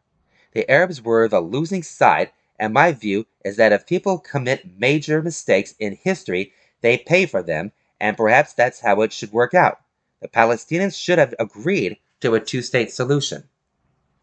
Question. Do Israelis and Palestinians see the current war in that context? Answer. The Palestinians remember 1948 as a vast tragedy. The Nakba, their memory is filled with that, but they're not told or don't care that they started the war. What they remember is that they're refugees. I can certainly understand these descendants of refugees looking across the border and seeing these green fields and Israelis living in prosperity by comparison and feeling resentment and hatred. The hatred essentially comes from the history of refugeedom and Israeli occupation. But also when the Israeli government withdrew from the Gaza Strip in 2005, it ended up being administered by Hamas, this extremist fanatical Islamist organization which inoculates in its children hatred of Jews and Israel and the idea that everything must be solved by the sword. So the hatred also comes from an education system which brought up everybody believing that Jews must die and Israel must die. And one of the results of this is what happened on October 7. Question. Do Israelis also see this in the context of 1948? Answer. The history is in the minds of everybody here in this region. But Jews also think, of course, of the Holocaust, which preceded 1948. When they engaged the Arabs in 1948, the Jews thought the Arabs were out there to commit a second Holocaust. Question. Benjamin Netanyahu recently talked about this as a second war for independence, which some call code for Israel getting ready to commit a second Nakba and expel the Palestinians again. Answer. That's nonsense. It's not code for anything. I'm not a supporter of Netanyahu. He's a hateful, corrupt leader. But this thought about going back to 1948 really goes to the basics. The Zionist view is that the Arabs want to destroy the Jewish state. It's not just the Gaza Strip. There's constant shooting by the Lebanese Hezbollah, and now the Houthis in Yemen are firing rockets into Israel and seized an Israel-linked ship. We're surrounded by states and groups basically run by the Iranians, who are behind much of this. I'm not saying that Gaza Arabs don't have their own native antagonism, but they're also acting as agents, as the Hezbollah are of Iran, which wants to destroy Israel. Question. The new historians look to break free from old ideas about the events of 1948. What misconceptions are there today? Answer. In Israel, there's a certain blindness. The television is constantly streaming what's happening in Gaza, and nobody says this actually does in some way derive from the tragedy of the Palestinians in 1948 and onward. They don't talk about 48 or the occupation, which certainly reinforced anger and hatred of Jews. None of this explains the savagery of what happened, but it's in the background, and here it's sort of ignored. Question. You obviously have strong opinions. With this violent and tangled history of the current war, can any journalist or historian ever be close to objective? Answer. You'll find very few Arab historians who are objective about their plight. They stick to their political narrative. Israelis can be a little more objective. Many Israelis understand that the Palestinians have a case in the sense that they've lived here for centuries and deserve a self-determination. The Jews are freer to express their views because they don't live in a dictatorship. And Zionism so far has been successful while the Palestinian national struggle has been unsuccessful. So Palestinians feel that they can't give ammunition to the enemy by speaking out against their own mistakes and crimes. There's an asymmetry between the two sides. Question. How did October 7 change Israel's sense of its invincibility? Answer. Israelis felt almost completely invulnerable and certainly not vulnerable to a small terrorist army. There was hubris and contempt for Arabs in general, and this led people to misread the signs. The army was caught totally with its pants down. This caused a tremendous sense of shock. When you have women raped and civilians taken hostage, it hardens Israeli hearts towards Palestinians. But it might also reopen the whole Palestinian question. For decades, Israel basically said, we can live with this small amount of terrorism and occasional shooting matches, but now the Palestinian problem is back on the international agenda, and that's certainly a result of this attack by Hamas. Question. Is there a possible solution? Answer. Unfortunately, I'm a pessimist. A one-state solution with Jews and Arabs living nicely together running the place jointly is total nonsense. The two-state solution is what I favor, and I think many Israelis and people in Western governments favored. My fear is that Palestinians still don't want a two-state solution and believe Palestine is theirs and that the Jews came here illegally. And the right has basically taken over in Israel since 1977, and they also reject the two-state solution, feeling all of Palestine should be for the Jews and that Arabs are the interlopers and are all terrorists. Many Jews would accept it, but they don't control the government. We have an extreme right-wing government, so there'll be more of the same. Israel, I hope, will destroy Hamas, but that doesn't mean that's the end of the story. There's 2 million Arabs living in poverty and misery in the Gaza Strip, and eventually the resistance or terrorism will rear up again. And that was Benny Morris' Strife is Rooted in Palestinians' 1948 Blunder by Stuart Miller. Here's the second part under that context. This is Avi Shlaim, Israel Doesn't Want Peaceful Coexistence, also by Stuart Miller. Avi Shlaim, author of Collusion Across the Jordan, War and Peace in the Middle East, and the Iron Wall, was born in Baghdad but fled with his family to Israel from persecution that surged after 1948. As an adult, he moved to England, where he has lived and taught for more than half a century. Shlaim, 78, spoke by video from his home in England about the current war and how he believes it is shaped by the past. This interview has been edited for length and clarity. Question. The history of this land is riven by two compatible narratives, Israeli and Palestinian. What can we definitively say about what happened in 1948? Answer. After the war in 1948, the two winners were Israel, which expanded its territory beyond the borders of the UN partition plan, and King Abdullah of Jordan, whose army captured the West Bank, what was to be the heartland of the Palestinian state under the partition plan. Israel would capture it in 1967. The losers were the 750,000 Palestinians, more than half the population, who became refugees during the Nakba. These are the true roots of the current conflict. Noam Chomsky once said that settler colonialism is the most extreme and vicious form of imperialism. The Palestinians have had the misfortune to be at the receiving end of both Zionist settler colonialism and Western imperialism, first British and then American. The aim of the Zionist movement from the beginning was to have a Jewish state over as large an area as possible, with as few Arabs inside its borders as possible. Question. Do Israelis and Palestinians see the current war in that context? Answer. Benjamin Netanyahu said, "We are fighting our second war of independence. No one is challenging Israel's independence or existence today. Why call it a second war of independence?" I think the reason is a sinister one. The first war of independence was accompanied by the Nakba, the catastrophe, and now there are signs in leaked documents that the Israeli government is planning for a second mass expulsion from Gaza. History tells us that when Israel carries out ethnic cleansing as it did in 1948, it won't allow the Arabs to come back. And I think America is largely responsible for where we are now because of its blind support for Israel, which continues despite Israeli atrocities in Gaza. Question. But Hamas has talked about creating a permanent state of war. Doesn't that challenge Israel's independence or coexistence? Answer. People forget that in 2006, Hamas won a fair and free election, not just in Gaza, but in the West Bank as well.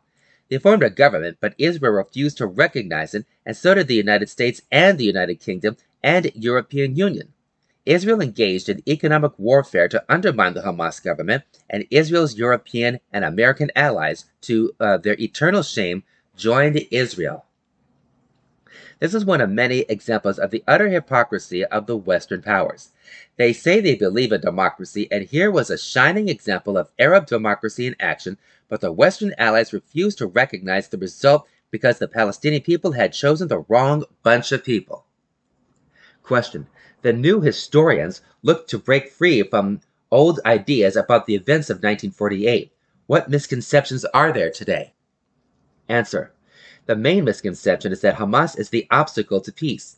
It has a terrible charter, and it had an extremist program, but after it came to power, it moderated its program and offered Israel a long-term ceasefire, as part of a larger negotiations over territory and other issues in 2006 and again in 2015. But Israel rejected it. So that's one misconception, that Israel wants peace and Hamas was stopping it. Israel is the obstacle to peace. Another misconception is that Israel wanted a two-state solution.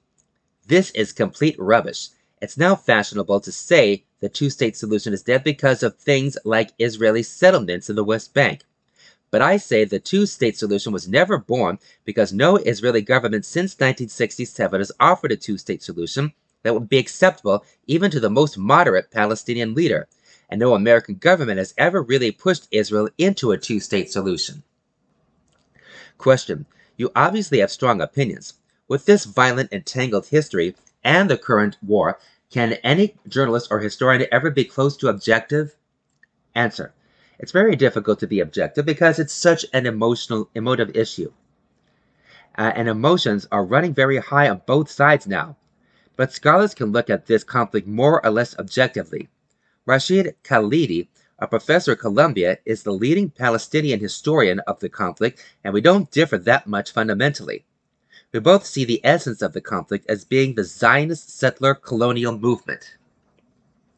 Question: your book, The Iron Wall, focused on Israel's insistence on being unassailable. How does the Hamas attack change that perception within Israel?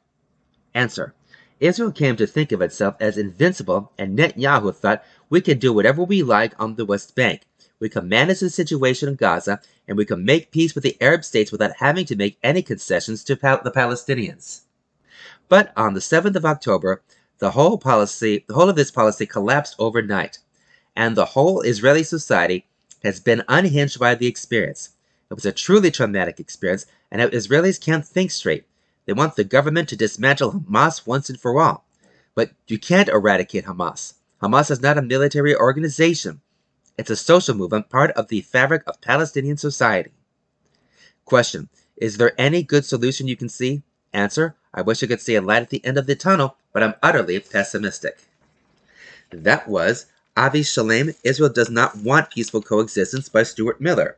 And both of those articles are under the title of Old Divide Splits Two of Israel's New Historians, from the calendar section of the Los Angeles Times, Monday, November 27, 2023.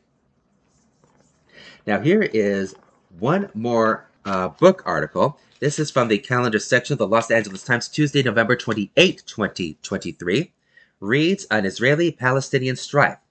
Leading writers recommend 14 books to help you understand the deep roots of the war in Gaza, by Boris Kashka. Decades before the latest eruption of war in Israel and Gaza that began with Hamas's October 7 massacre, and well before internet algorithms amplified misinformation, the Israeli-Palestinian conflict was already a source of confusion, competing claims, Rashomon, like narrative clashes. Even basic facts seem to defy confirmation of debunking. Nonetheless, we are obligated to try to understand, and books are the best place to start. To build a preliminary reading list in hopes of covering as much territory as possible without sacrificing factual rigor or overwhelming even the intrepid reader, we asked authors, scholars, historians, memoirists, and novelists to each pick 2 or 3 books they would insist are essential to understanding the complexities and the human toll of the conflict. Several of our polled writers wound up on the short list, sometimes recommended by historians with whom they have fundamental disagreements. This in itself is heartening, but it's not to say that what follows is anything like a comprehensive or even representative list. It's simply a set of starting points. Whether you're interested in memoirs or academic surveys, the seeds of the Israeli state, or the ancient history of the Gaza Strip, consider it an open invitation to learn more. Contributors: Tariq Bakoni, Khalid El-Gindi, Gershon Gorenberg, Isabella Hamad, Adina Hoffman, Rashid Khalidi, Anthony Lowenstein, Benny Morris, Avi Raz, Avi Shalem, Nathan Thrall. O Jerusalem, by Dominic Lapierre and Larry Collins. A meticulously detailed oral history of the founding of Israel, day by day, minute by minute, constituting a portrait of heroism and struggle on all sides, as kaleidoscope as War and Peace, Only True. Gershon Gorenberg, author of The Ancient Empire and other critical histories of Israel, considers it essential, even if after all these years necessarily incomplete. Still the best popular history. Keep in mind that much source material has been revealed since it was written. 1948, A History of the First Arab-Israeli War by Benny Morris. The historian in me takes a long view of the conflict, says Gorenberg, and 1948, the war that began all Arab-Israeli wars, is a logical starting point. The moment Israel was created, followed by war and the mass evacuation that Palestinians refer to as the Nakba. Benny Morris's 1948 is the most comprehensive history, Gorenberg says. Morris, once controversial for his revisionist criticism of Israel, is now considered mainstream or even right-wing, but his books are deemed to be foundational. In the context of the current war, Avi Raz, author of The Bride and the Dowry and other important books, also recommends Morris's The Birth of the Palestinian Refugee Problem. A Tale of Love and Darkness by Amos Oz. Morris, for his part, calls this magisterial memoir by the late Israeli novelist brilliant, if overlong, but its length is merited by the scope of Oz's project. An early history of Israel nested inside a painful family story. Opening on the monument when the United Nations approved the Israeli state when he was 8, Oz moves through his bookish left Zionist upbringing among the immigrants from Eastern Europe and covers the lasting scars of his mother's suicide as well as the cultural legacy of the Holocaust. Natalie Portman directed and starred in a 2015 film adaptation. A very personal memoir of growing up before, during, and after 1948, adds Gorenberg. Arabesque by Anton Shamas, translated by Vivian Eden. Another of Morris's suggestions is this brilliant novel, written in Hebrew by an Israeli Christian Arab, which renders a fictional version of a story set in the same space and across the same span of time as Oz's, but from a Palestinian point of view. Beginning as a rural family story, it also opens out autobiographically when the writer protagonist ventures out to Europe and then the US and begins doubting the narratives he has both read and written. Gaza, A History by Jean-Pierre Filiou. Scholar and author Tariq Bakoni recommends this excellent book on the history of Gaza, in part because it goes back far beyond the conflict that's shaped it over the last century. Ancient Egyptians sparred over this territory on the margins of many empires, as did Persians, Greeks, Romans, Byzantines, Ottomans, and others. Understanding its past as a perennial borderland is essential to knowing how it became the crucible of one of the most bitter disputes in modern history. The Gates of Gaza, Israel's Road to Suez and Back, 1955-57, by Mordecai Bar-On.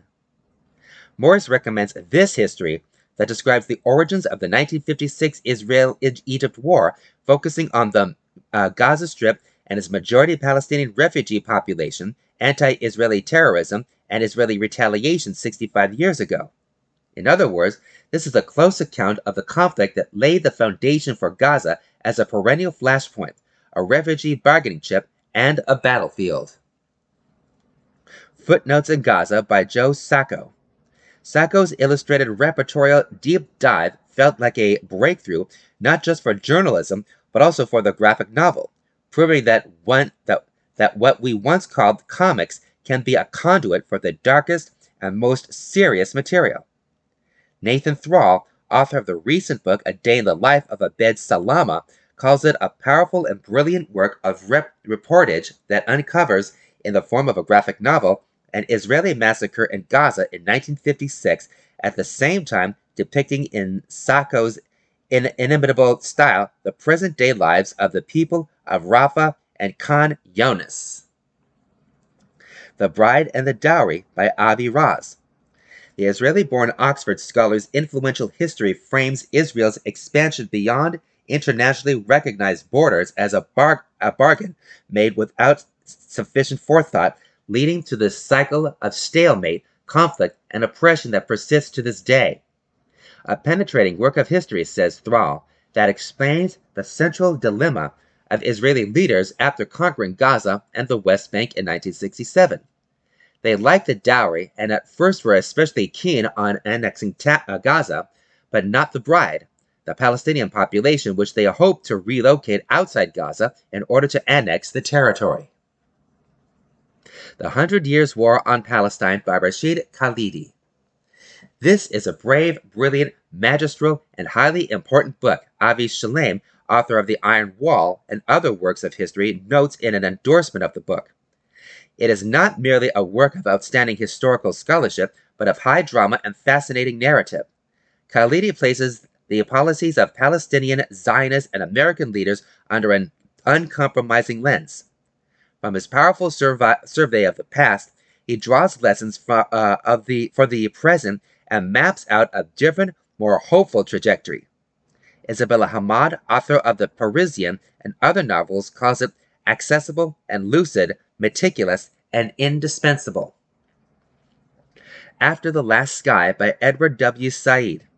The late Palestinian Christian-born scholar of anti-colonialism wrote several influential volumes on conflicts around the world, including a memoir, Out of Place. Hamad particularly recommends this 1986 book, a long essay accompanied by, and resounding to, a series of photographs of Palestinians by the Swiss photographer Jean Moore. This book explores the multifariousness of Palestinian experiences with tenderness and insight. Adina Hoffman, author of Till We Have Built Jerusalem, Architects of a New City, calls this site's least outwardly polemical work, though it's among his most persuasive and moving, searching essays about what might be called the varieties of Palestinian experience. The Gaza Strip, The Political Economy of De-Development by Sarah Roy. The Gaza Strip is not backward and impoverished because its residents are lazy, but because Israel's regime did not give it a chance to flourish, says Shalem. Between 1967 and 2005, a classical colonial situation prevailed. Roy, a Jewish scholar at Harvard, the daughter of Holocaust survivors, is a leading expert on the Gaza Strip. She has written 4 books on Gaza. This first groundbreaking book shows in detail the various measures by which Israel systematically thwarted the growth of industry in the Gaza Strip and exploited the enclave as a source of cheap labor and a market for its own goods until its unilateral disengagement in 2005. Hamas Contained by Tariq Bakoni. Khalidi recommends Bakoni's inside account of what Hamas, which tracks its journey from a fringe group to a governing body of a sort, only to conclude that its dedication to violence would forever hobble Palestinian goals. The October 7 massacre undermines his narrative of moderation, but its consequences confirm his conclusion. Khalid El-Gindi, an author and senior fellow at the Middle East Institute, says, despite certain aspects somewhat being overtaken by events, it remains the most authoritative and incisive volume out there on the internal dynamics, paradoxes, and other forces that animate Hamas's decision-making and relationships with other Palestine political actors. A Rebel in Gaza, Behind the Lines of the Arab Spring One Woman's Story, by Asma Gul and Salim Nassib, translated by Mike Mitchell. Raz recommends this memoir of Gul's coming of age as a secular journalist and activist. Opposed to both Hamas and Fatah, she was subject to beatings and imprisonment, but it was during Israel's 2014 bombardment of Gaza that Gul told her story to Nassib via meetings, phone calls, Skypes, and text messages. The sense of place comes through, as does the feeling of what it's like to feel the bombs rain down, contending with mortal enemies both within and outside the borders of the Strip. So What? New and Selected Poems, 1971 to 2005, by Taha Muhammad Ali, translated by Peter Cole, Yahya Hijazi, and Gabriel Levin. The late Palestinian poet's new and collected work, Hoffman says, beams through the current darkness. After we die, and the weary heart has lowered its final eyelid on all that we've done, and on all that we've longed for, on all that we've dreamt of, all we've desired or felt, hate will be the first thing to putrefy within us. That was Reads on Israeli-Palestinian Strife by Boris Kachka from the calendar section of the Los Angeles Times, Tuesday, November 28, 2023. All right, let's conclude with another article or two from Beyahad Together from the Jewish National Fund, Your Voice for Israel. And we go to the Together section, Women for Israel, and this is called Women for Israel Celebrate Extraordinary Growth, the Billion-Dollar Roadmap Journey, author unknown. As a vibrant and continuously growing network of strong women who love Israel, our Women for Israel campaign keeps moving forward. With chapters across the nation and more members stepping up into leadership positions, we can't wait to see what the next decade will have in store.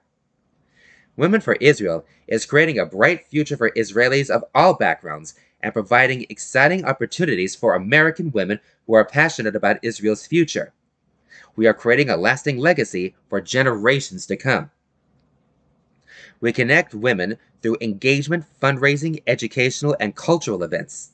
Attend an event, learn something new, be inspired by the land and people of Israel, by our work in Zionist education and engagement, and by other women in your community.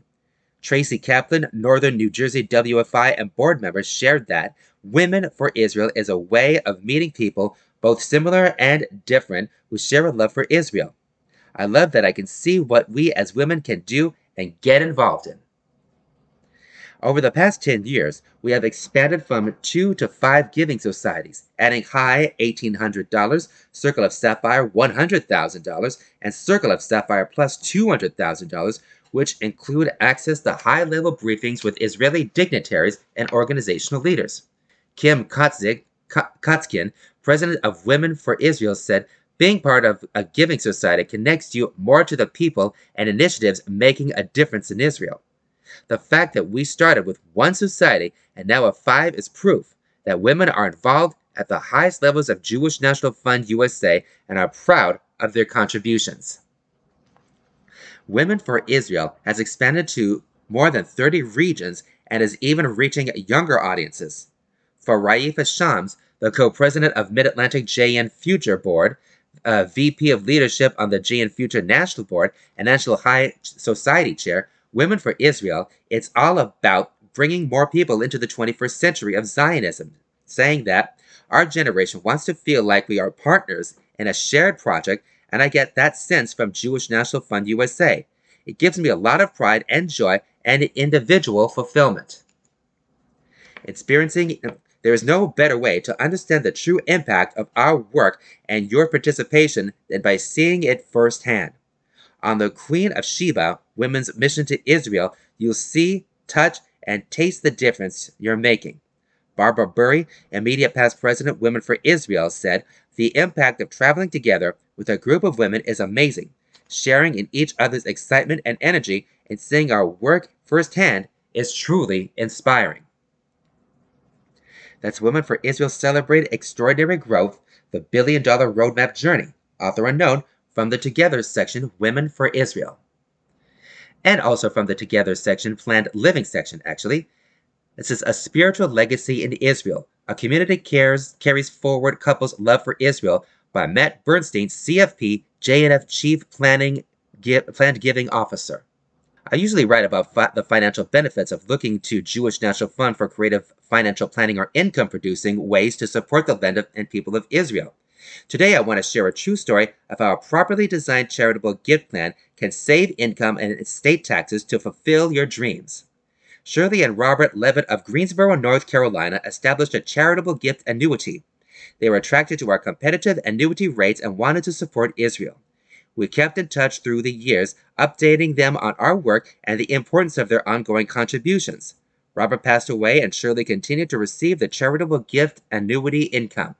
About a year later, Shirley called me and said that when she passed, she wanted herself and Robert's legacy to be remembered for making a difference. Around this time, Jewish National Fund was involved in planning a bedroom community in the Negev desert near Be'er Sheva. Carmit would attract young families to the Negev with modern and affordable housing. For a long time, Carmit was nothing more than a vision among sand dunes. Shirley saw the potential, though. She believed in its importance and its future. She decided to build a synagogue in this town not yet created to make a statement that Carmel would be built. Shirley signed an irrevocable pledge for $2.5 million to build a synagogue. We completed the project, and the Robert and Shirley Levitt Synagogue was dedicated. The effect was dramatic. Within a few months of completion, lots were sold, families lined up to be part of a dynamic new community. Shirley lived to see the pictures of the completed synagogue and witnessed the dedication virtually. Shimon Peres sent a letter thanking her and Robert for their vision.